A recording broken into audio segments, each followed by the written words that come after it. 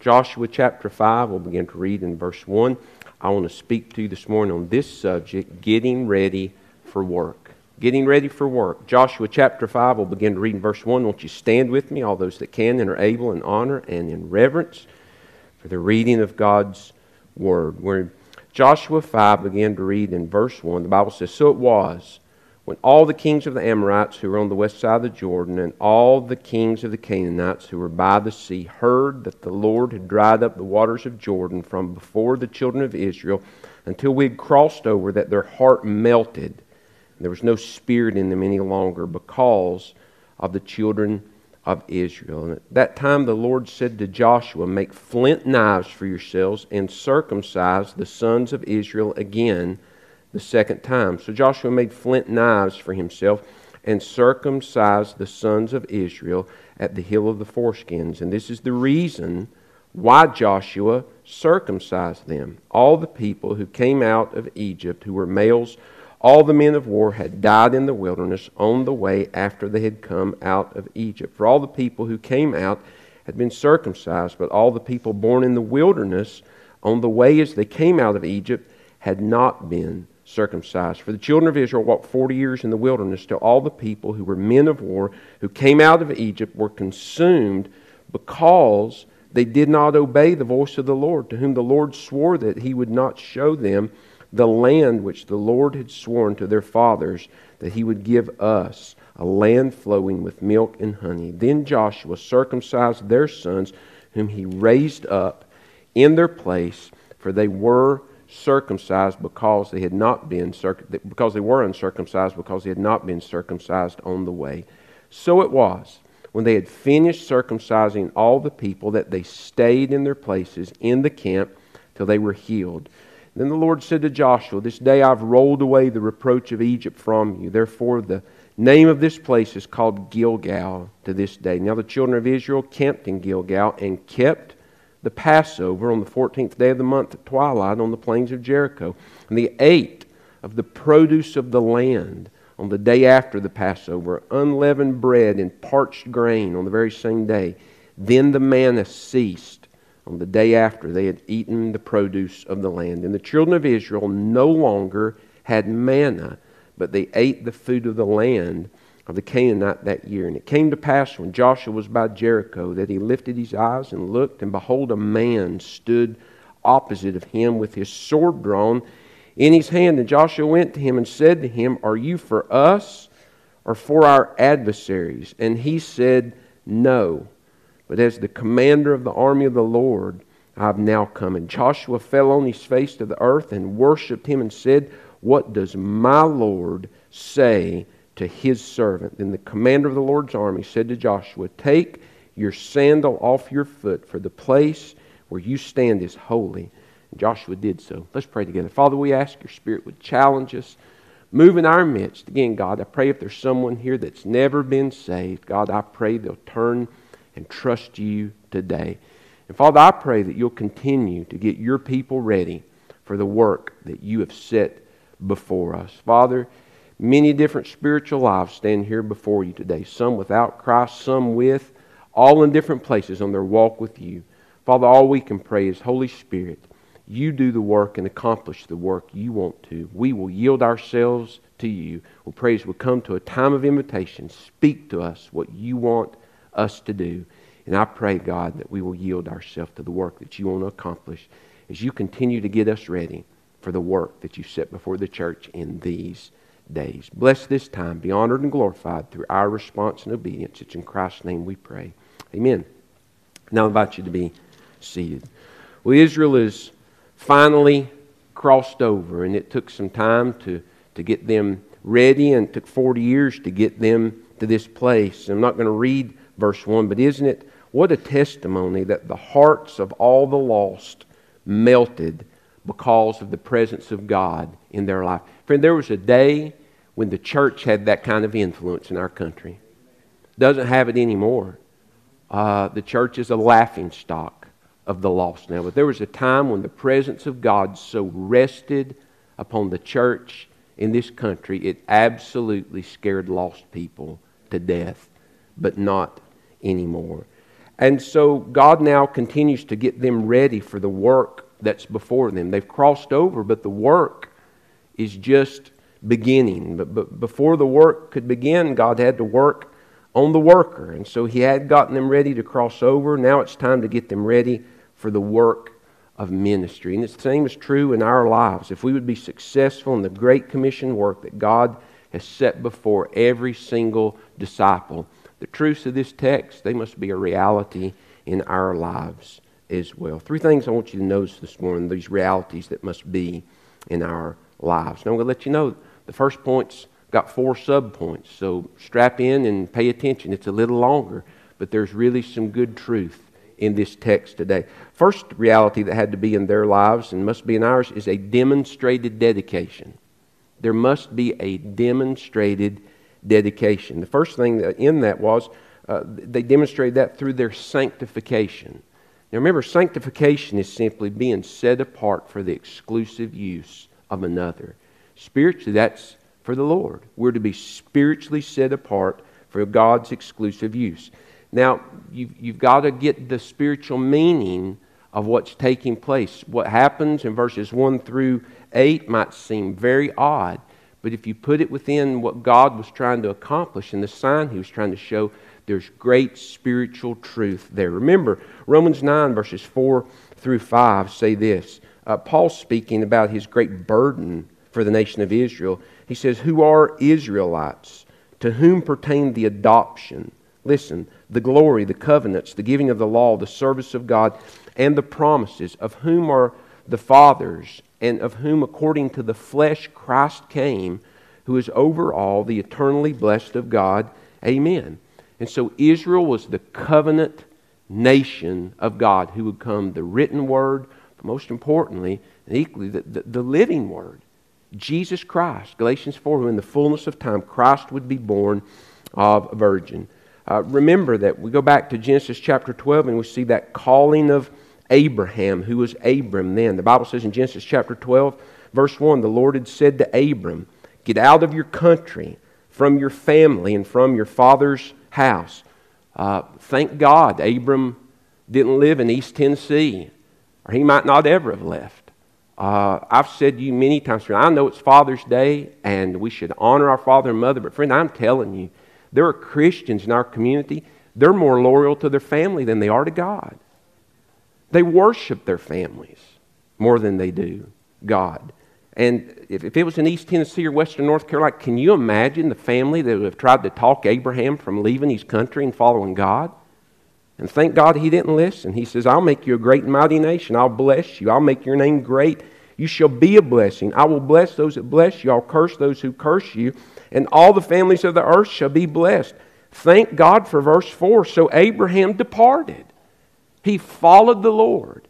And friend, I've wondered many times as a pastor, how many people who sit in local churches, God called to do things just like this, but they were so tied to their family, they were so tied to the farm, they were so tied to tradition, they wouldn't follow what God wanted them to do with their life.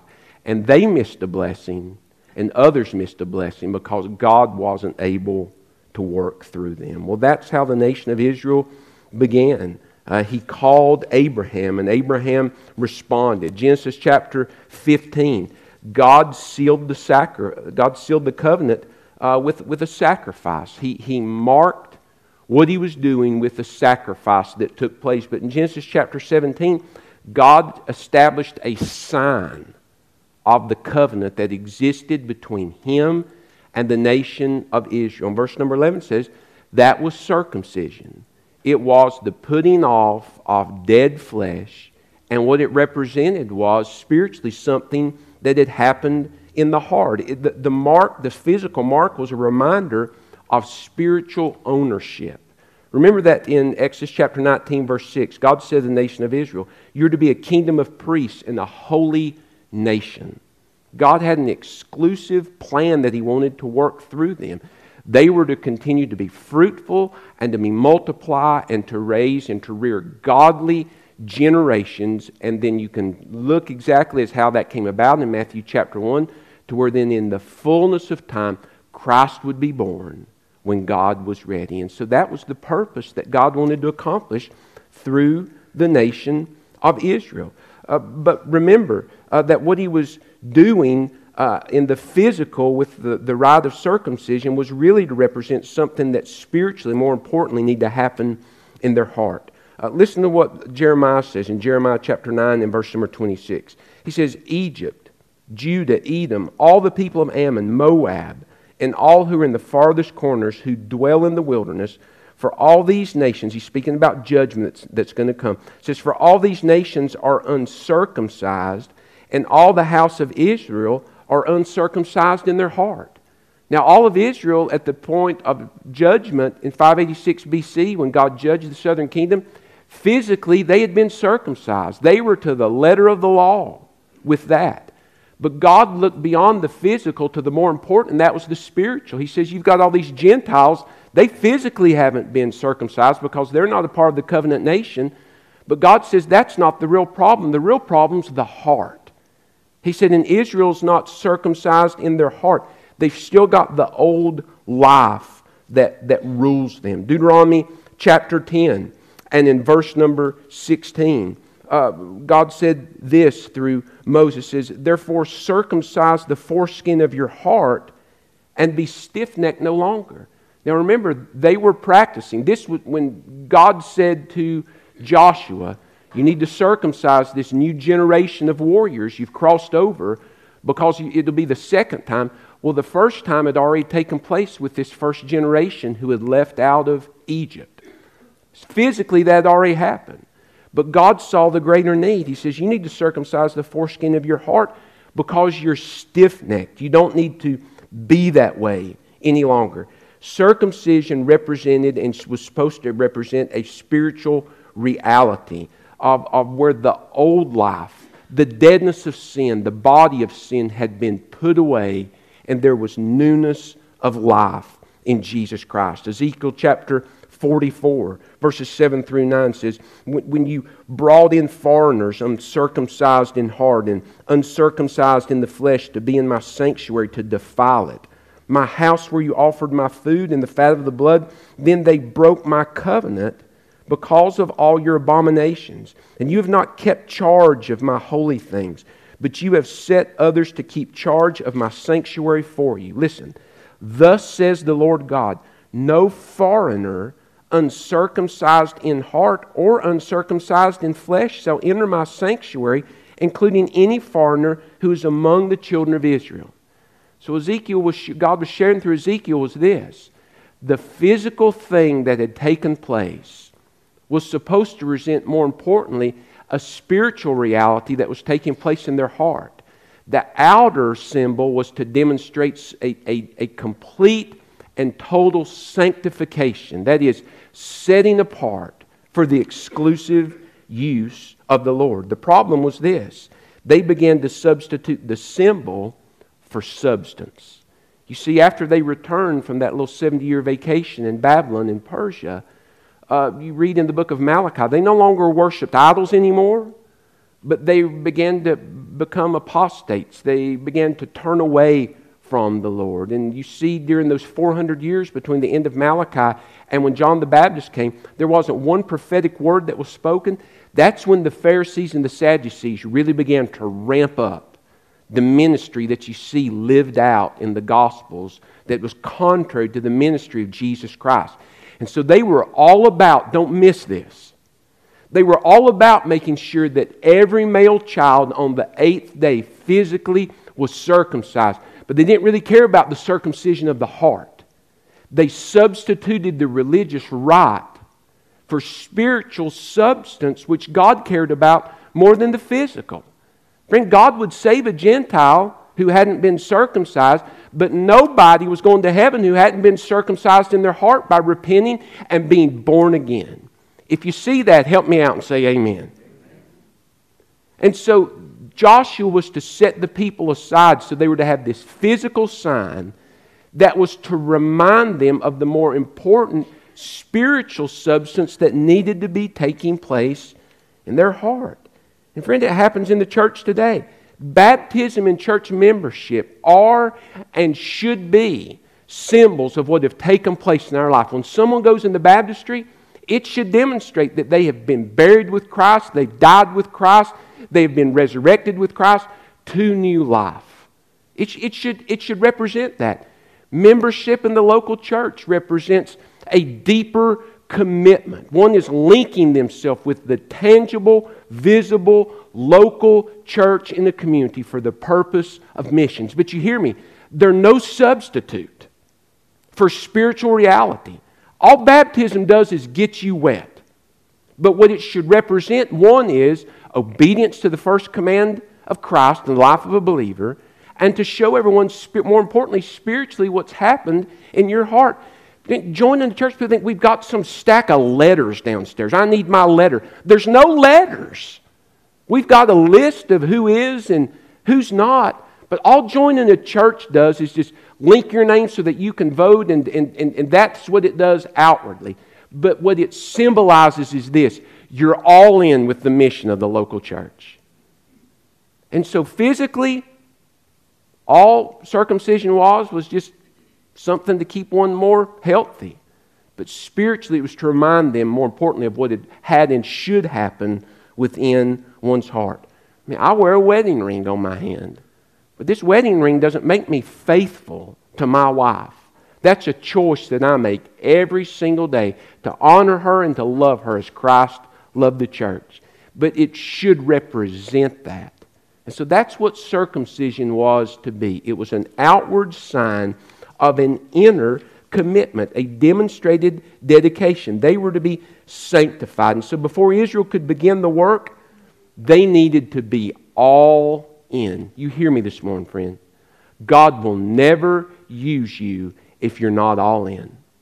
You hear people say, God won't use you to His fullest potential or your fullest potential. Friend, it's just this: God won't use you. He'll honor His word.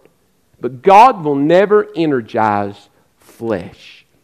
And you'll never experience the best of God, friend, until you've got a circumcision of the heart. That is, you've put off the old life. The circumcision was the putting off of flesh. It was to be a physical sign of the spiritual putting off of the body of sin. And before any disciple can be used of God, we must yield ourselves to the spiritual surgeon. That's the Holy Spirit. And say, Lord, I don't want the old life anymore. The old me. Friend, you'll never be saved till you come to a place you don't want your life. You only want the life of Christ to live and reign and be a reality in your life. And you put off the old, dead life of sin. Listen to what the Apostle Paul said to the church at Colossae in Colossians chapter 2 and verse number 11. He says, in Him, that's Jesus Christ, you were also circumcised with the circumcision made without hands. He's not talking about the physical, but the spiritual. By putting off the body of sins of the flesh by the circumcision of Christ. He says, that is, friend, when you came to Jesus Christ and you submitted yourself to His Lordship, He cut away the old you that you didn't want anymore. Somebody say amen. You don't have to be bound by sin's penalty. And my friend, you don't have to be bound by sin's possession. We live in such a crippled society today where everybody wants to blame everything on somebody else, and everybody inherits. So the reason I'm this way, it's either the government or it's my mother's fault that came down. She gened it down to me. As I've said, in the day in which you're living, if you can't find anybody to blame it on, just call it racist. Just blame it on racism. Everything's racism's fault today if you can't find anything to blame it on. You hear me this morning. Anybody that sins, if they do, it's their fault. They choose. And you as a believer, my friend, if you miss out on God's best, it's not the government's fault. It's not the changing climate's fault. It's your fault. I can do all things through Christ who strengthens me. And Paul says we must be sanctified by yielding ourselves. 2 Corinthians 5:17, therefore, if any man be in Christ, he is a new creature. Old things have passed away. Literally that means, his friend, they've been cut off and removed. And newness is all that remains in Jesus Christ. Praise God for that opportunity and that truth. Colossians chapter 3, verses 9 and 10. It says, do not lie to one another, since you have put off the old man with his deeds. That's the old you. It's been cut away. And you've put on the new man, who is renewed in knowledge according to the image of him who created him.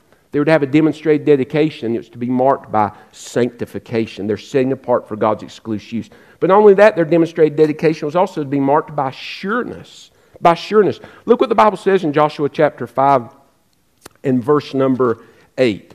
Where the Bible says, so it was when they had finished circumcising all the people, they were all the men were obedient, that they stayed in their places in the camp till they were healed. Now, friend, they're in enemy territory now. They're not on the other side. They're on the west side. And Jericho is there before them. Verse 1 already tells us all the nations, they're on high alert. Everybody's been called back off leave, off a 3-day weekend. Everyone has their weapon. They're ready to fight. And God has Joshua physically wound all of the army, and now they've got to sit there wounded and unable to fight for several days. Friend, that took a lot of sureness in the Word of God. That God would protect them. That God would take care of them.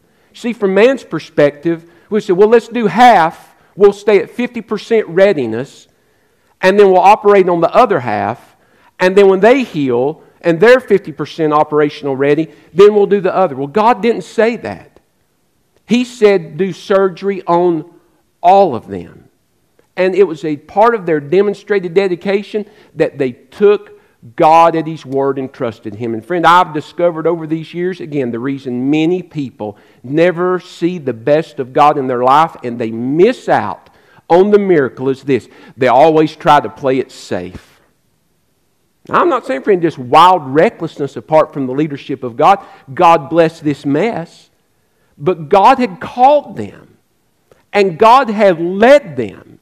And God commanded them to do it. And if He was going to do it, friend, listen, He would protect them. Remember that beautiful passage when Elisha, they'd been surrounded by the enemy, and his helper was absolutely scared to death. And Elisha prayed and said, God, open his eyes that he might see. And he looked out on the hillside, and God had sent a heavenly army to surround them.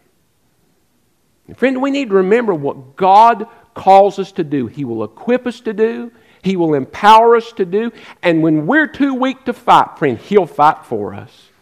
And so they had sureness. They had to have that in their life. It was a test to trust.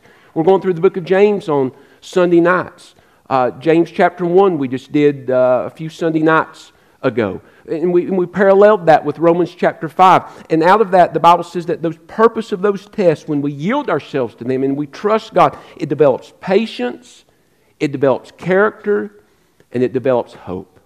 And so God was testing the nation of Israel to see what their sureness was in His Word. A demonstrated devotion. Not only is there sanctification and sureness, but there also must be a severing. There must be a severing. Look at verse number 9. The Bible says, Then the Lord said to Joshua, This day I have rolled away, I have severed, I have cut away, I have rolled away the reproach of Egypt from you. Therefore the name of this place shall be called Gilgal no more. What was the reproach of Egypt? They'd been led out of Egypt. The reproach of Egypt was this. Don't miss this. Wasn't too long after they'd been led out of Egypt that they were, to be serving God. Remember all of the tests, all of the plagues that God had sent, the destruction they brought upon the army. These are God's people. This is God's holy nation. And then they get to Kadesh Barnea, and they bow up and balk on God and won't go. And so for 40 years, Egypt has horse-laughed the nation of Israel because they have walked around in a circle doing two things. Two things. Discipleship and death. Burying people. And Egypt has laughed. Hey! Yeah, God's people, whatever. And so here they had this mocking because not of pre-salvation sin, post-salvation failure. And so there was this condemnation that rests upon the righteous remnant. I can assure you, just like in every church, there was probably a whatever crowd. They didn't care any more than anybody else did about anything. But there was a righteous remnant that was burdened. Joshua and Caleb and those like them, they were embarrassed at spiritually what had led to the nation of Israel to being the laughingstock. And God says, listen, that's gone. He says, you can't march forward. Don't miss this. You can't march forward and accomplish what I want you to accomplish if you're still bound by forgiven sin. That's what Satan wants to do in your life. He wants you to be bound, friend, by sin that's under the blood. Sin that he tries to bring up. You know when you're trying to go to sleep and you're just restless and your back hurts, you roll on your side and then your hips start burning and you roll over to your stomach and then your lower back hurts and then you roll back to your back and a different part. Anybody know what I'm talking about? And you're trying so hard, Lord God, it's the simplest prayer. Please knock me out. And then all of a sudden, you think about something you said or did a few years before, after you were saved. Or something terrible that happened. And you just, I can't believe I did that. I know what I'm talking about. Friend, that's condemnation. There is no condemnation for the believer in Jesus Christ. Listen, when you trusted Jesus Christ, He didn't just forgive past sin, friend. He has forgiven sin that you committed that day and all the sin that you would commit in the future. The question is, will you bring it to Him so positionally you can be right? Thank God the book of 1 John says when we confess our sin, He is faithful and just to forgive us. And we can have a brand new beginning. They needed to have that severing from the past. The Apostle Paul, he had post-Christian failures. Romans chapter 7 and verse number 19. So very candidly, Paul would say, for the good that I will to do, I do not do. But the evil I will not to do, that I practice. The greatest Christian who ever lived was candid enough to say, the things I know I'm supposed to do, I struggle to do. And the things that I know I'm not supposed to do, I find like I'm on the grease slide going to do them. I find it so easy. Remember Peter had failed? This was post-trusting Christ. Peter had been all in. He had forsaken all to follow Christ. But he had denied Christ 3 times. Once at the finger pointing of a little girl. Even cursed a little bit so they would think, no, he's not one of the disciples. But in John chapter 21, Jesus lovingly restores him to ministry. Says you've got to put away, you've got to sever that past failure. God says, I have rolled away the reproach of Egypt. Listen to me. Whatever your Egypt is this morning, pre-salvation or post, if you've truly brought it, friend, listen, God's rolled it away. Can I say, quit digging it up and playing with it. Leave it in the past. And don't listen to anybody. If you've got people around you that try to bring up the good old days that weren't good old days for you, find you people to be around. Cut off access to that. You say, well, what do I do when they call? Don't answer. Get them out of your contacts. But don't allow negative influences to hurt you spiritually. So there was to be a severing. But not only that, there was to be a solemnization. Alliteration's tough sometimes. A solemnization. Solemnize means to perform or to keep. There needed to be a performance of the Word of God. There needed to be a keeping. That may help you in Jeopardy next week. A solemnization. That means the keeping or performance of Word of the day right there. Look what the Bible says in verse number 10. It says, so now the children of Israel camped at Gilgal and what? What's the word? They kept the Passover on the 14th day of Jericho at twilight in the plains of Jericho. Well, it's not time to keep the Passover, it's time to fight. No, friend, on the calendar it was time for the Passover. If you're ever going to be used by God, friend, you must be faithful in even the smallest of details. You want to be close to Jesus Christ, and you want to sense His presence close to you, you obey Him. It's that simple. The more you obey God's Word, the closer you draw to God. The more you disobey God's word, the more sin separates, Isaiah 59:2, you and God positionally. And so there was a keeping of the word of God, this solemnization. Remember Exodus chapter 12, verse 14. The Passover was a memorial to celebrate a reality in their life. That by the blood of the Lamb, they had been led out of Egypt. And so they were to keep this. God had commanded them, this is to be a perpetual keeping. You are to perform this. You're to keep the Passover, which memorialized what God had done. Listen to what Luke chapter 16 and verse number 10 says. Jesus said, he who is faithful in what is least is faithful also in much. Now listen. He who is unjust in what is least is also unfaithful and unjust in much. In Matthew chapter 25 and verse number 21, Jesus was speaking a parable. And he said this in chapter 25 and verse number 21. He said, speaking about a servant being rewarded, he said, his Lord said to him, well done, good and faithful servant. You were faithful over a few things. I will make you ruler over many things. Enter into the joy of your Lord. My friend, this is what the devil will lead you to do, to lead you to a place of being ineffective spiritually. Hear me this morning.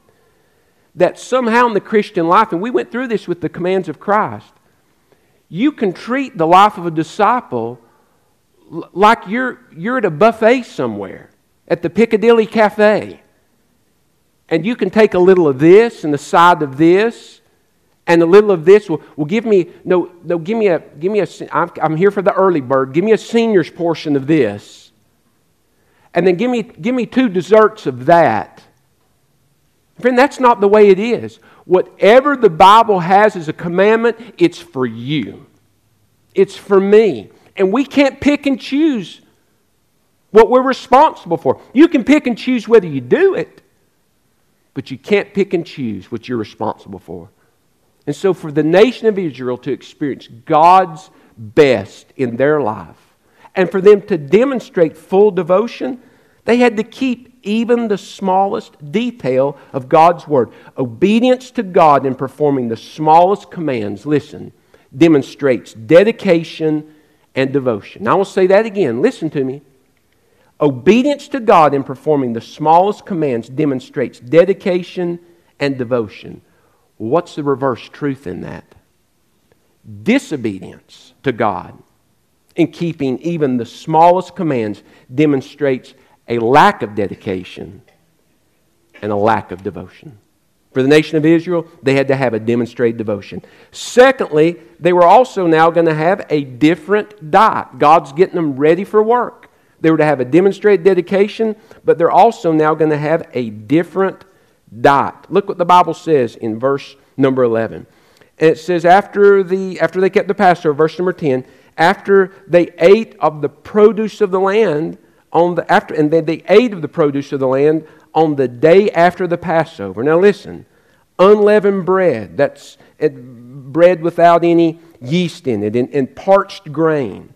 And on the very same day, then the manna ceased on the day after they had eaten the produce of the land, and the children of Israel no longer had manna, but they ate the food of the land of Canaan that year. Well, they weren't able to plant anything, so they were going to eat, don't miss this, what God had already planted for them. But they were to have a new diet. Now stay with me. Manna had been a fundamental diet. It was just a basic diet. It was milk, if you will. And so remember, we spent much time over the past few weeks talking about manna early on in chapter 1, that they were to make preparations for themselves as they crossed over. But now the manna is going to cease. They're to move away from the fundamental and to move on to the deeper things, the deeper food. That is, no more milk. Now it's time for ribeye steaks. Now it's time for mashed potatoes and gravy. Now it's time for cornbread. Now it's time for apple pie. Now it's time for all those good things you can't eat a whole lot of, or they'll stop your heart up. And that's all because of sin. Part of being unhealthy. Our bodies are prone to it. But they were to move on in moderation, in everybody say that word with me, moderation to the good food of the land. But really, it represented, friend, spiritually something that was happening in their lives and to be true in their life. There's true truths from this. First, they had to move from milk to meat as it came to the deeper things of God. And so it is with you and I. Listen, friend, when you first get saved, 1 Corinthians 2:14, the Holy Spirit begins to help you to understand the Word of God. That's the importance of discipleship. To learn those basic responsibilities that you have to your commander, the Lord Jesus Christ. And you begin to grow in those things. You begin to take those baby steps. And babies have milk. And then you begin to add in those little rice flakes so they can put a little more in their stomach. And moms, you love this. You don't have to get up and feed them as often. Can I get a amen? They're satisfied.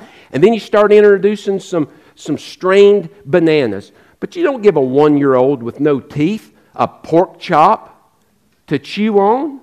They're not ready for that.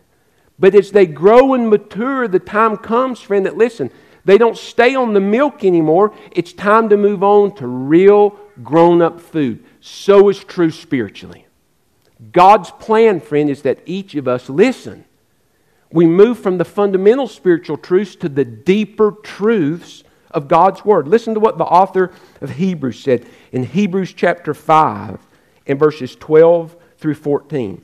Or the author of Hebrews chapter 4 verses 12 through 14. Where the Bible says, for the Word of God is living and powerful. It's sharper than any two-edged sword, piercing even to the division of soul and spirit, of joints and marrow, and is a discerner of the thoughts and intents of the heart. Only God's Word can do that. I meant to read out of chapter 5. Listen to verse 12 of Hebrews chapter 5. It says, for though by this time you ought to be teachers, you need someone to teach you again the first principles of the oracles of God. For you have come to need milk and not solid food. They had regressed. The author of Hebrews was saying to those Christians, you had been growing in discipleship and you had moved on, but your commitment waned, and now you've regressed back, and now you've got to go back to milk. That's not God's plan. For everyone who partakes only of milk is unskilled in the word of righteousness, for he is a babe. But solid food belongs to those who are full age, that is, those who by reason of use have their senses exercised to discern both good and evil. You hear me this morning. You'll never move on to the meat of God's Word. First, without an appetite. But two, friend, without eating. You've got to spend time every single day studying God's Word, friends, so that you can grow in the deeper truths of God's Word.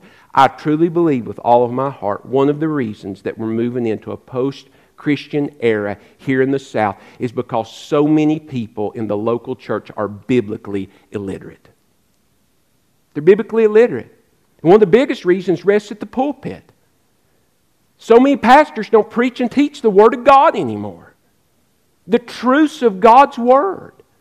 And to teach their people. I know a pastor in the area, in this county, who said from his mouth, I don't preach the deeper things of God to my people because they have trouble understanding them. Friend, that's pitiful.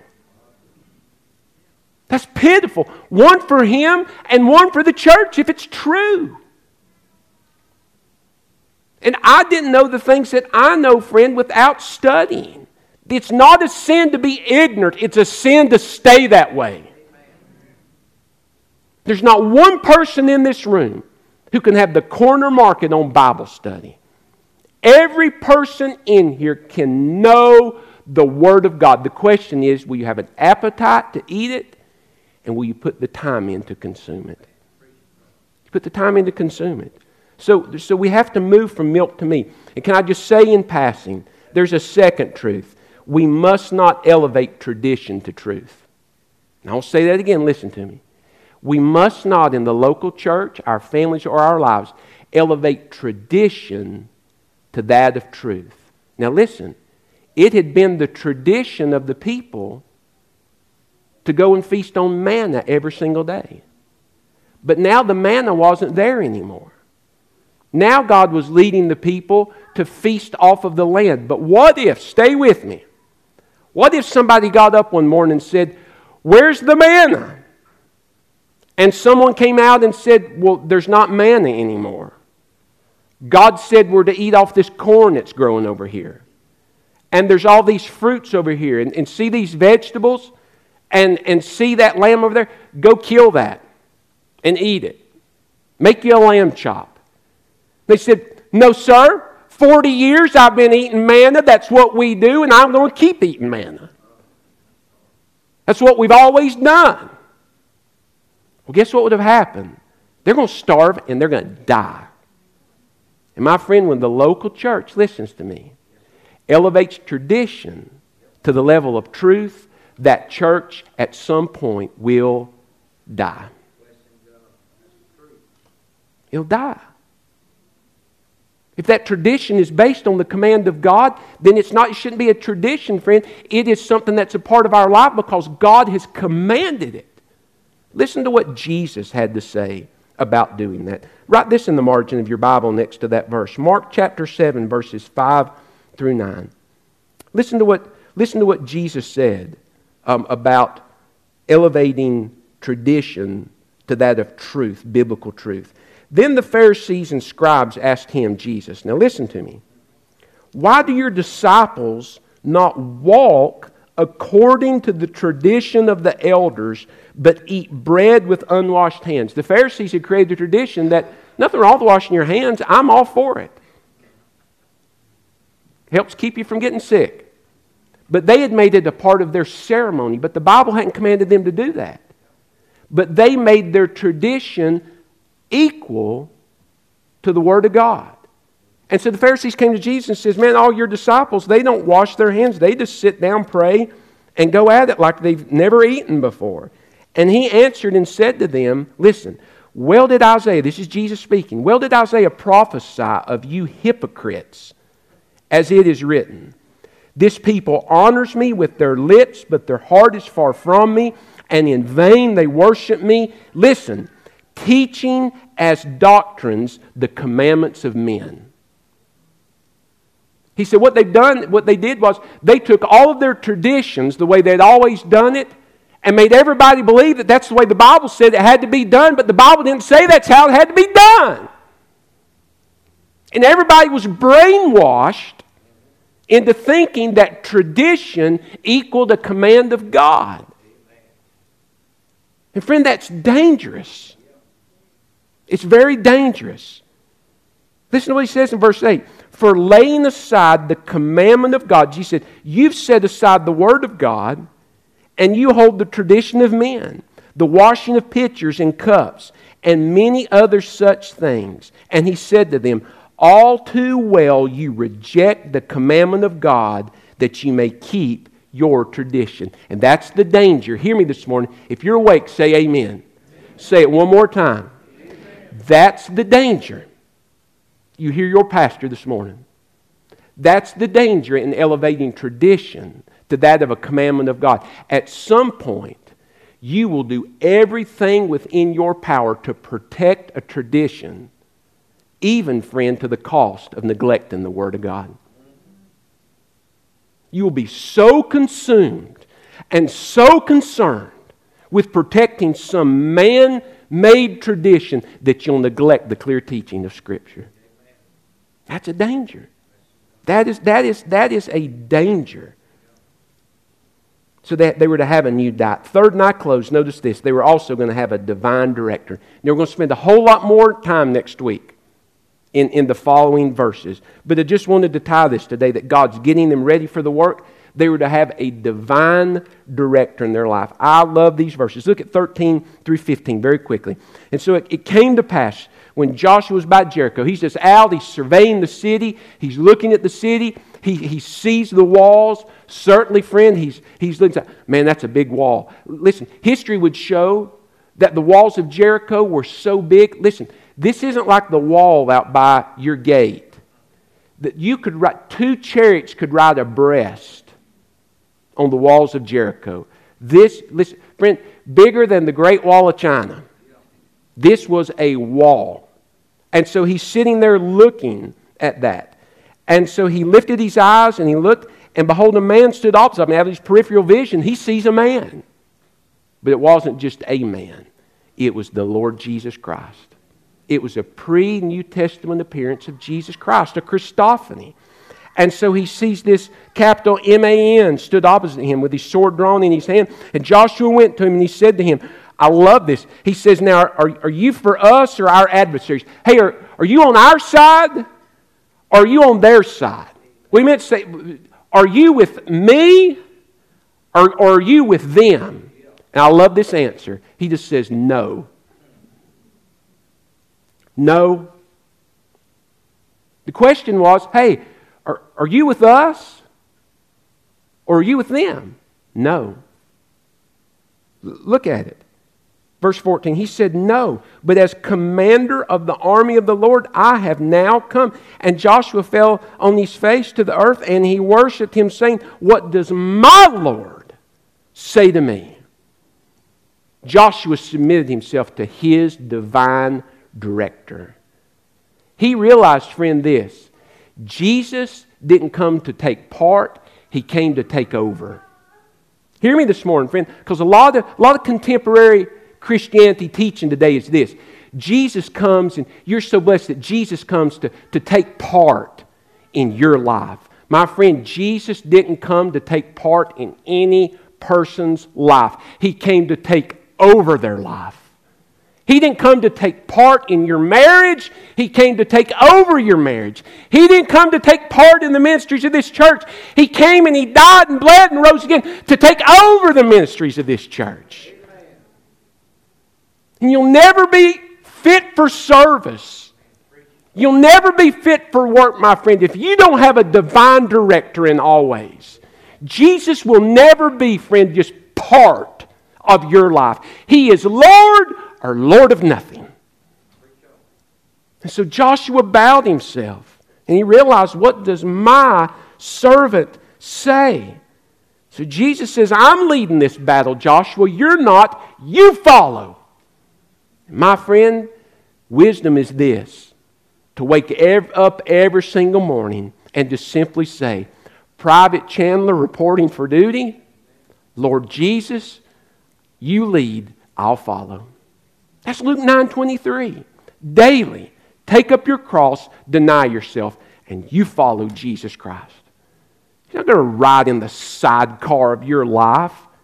You know, you pull Him out as a reserve when, like a jack. You know, when my spiritual tire goes flat, thank God we've got Jesus to get us out. No, sir, no, ma'am. He is your commander or not at all. I wonder this morning, who's still in Egypt? Who's still bound today by sin's penalty, by sin's possession of your life? Friend, only by the blood of the Lamb through Jesus Christ can you be set free from that. I wonder, even after all these messages, there's somebody who's been saved, but you still haven't crossed over Jordan. You've settled like Reuben and Gad. You're settling for good. Friend, get over that. Exchange good for best. Surrender to all that and cross over today. Cross over. Join the rest of us, friend, who have said, I don't want good. I want the best that Jesus has. But I wonder if there's somebody there's some things in your life you've crossed over, but you're still not ready for the work. There's some things that you've been convicted of through this text this morning that need to take place in your life. Yield yourself to Jesus Christ today and let Him get you ready for the work that He set before His church. Let's bow our heads and close our eyes. If you've never trusted Him, He bled and died, rose again, and offers to you spiritual life and life more abundantly. Won't you confess Him as Lord today? Turn from all your sin. Trust Him to be Lord of your life. Tell Him so even right now in the quietness of your heart, just like this. Oh God, forgive me of my sin. I turn from it. I don't want me or what I've been and what my life has been anymore. I want you and the life that you want to save me to experience. And so I turn from all my sin. I believe Jesus died. I believe He rose again. And I confess Him to be commander and Lord of my life. I'm all in. Save me from my sin. Lead me and make me into the person you want me to be now. Our heads are bowed and our eyes are closed. If you prayed that, you mean it with all your heart, won't you make your way forward in just a few moments when they begin to sing after we stand to our feet? And I want to encourage you in what God wants to do next in your life. Maybe you recognize you need to cross over this morning. Just tell that to God in a prayer of faith as we stand to our feet in a few moments. Forsake whatever it is, friend, that you're holding on to. And let it go and reach out and follow Jesus. If God has convicted you, friend, that you're not ready for work because there's some things, some realities that aren't in your life that we saw in this text today, let the spiritual surgeon and the hand of God and your divine director lead you to the man and woman He wants to make you today. Father, you speak to us. Holy Spirit, clearly want you to speak your will to our lives. And Father, it is our prayer that you would have your own way. You would have your way, not us. You would have your own way in our hearts and lives during this time of invitation. That's all we ask. That's all we desire. It's in Jesus' name we pray. Let's reverently stand up.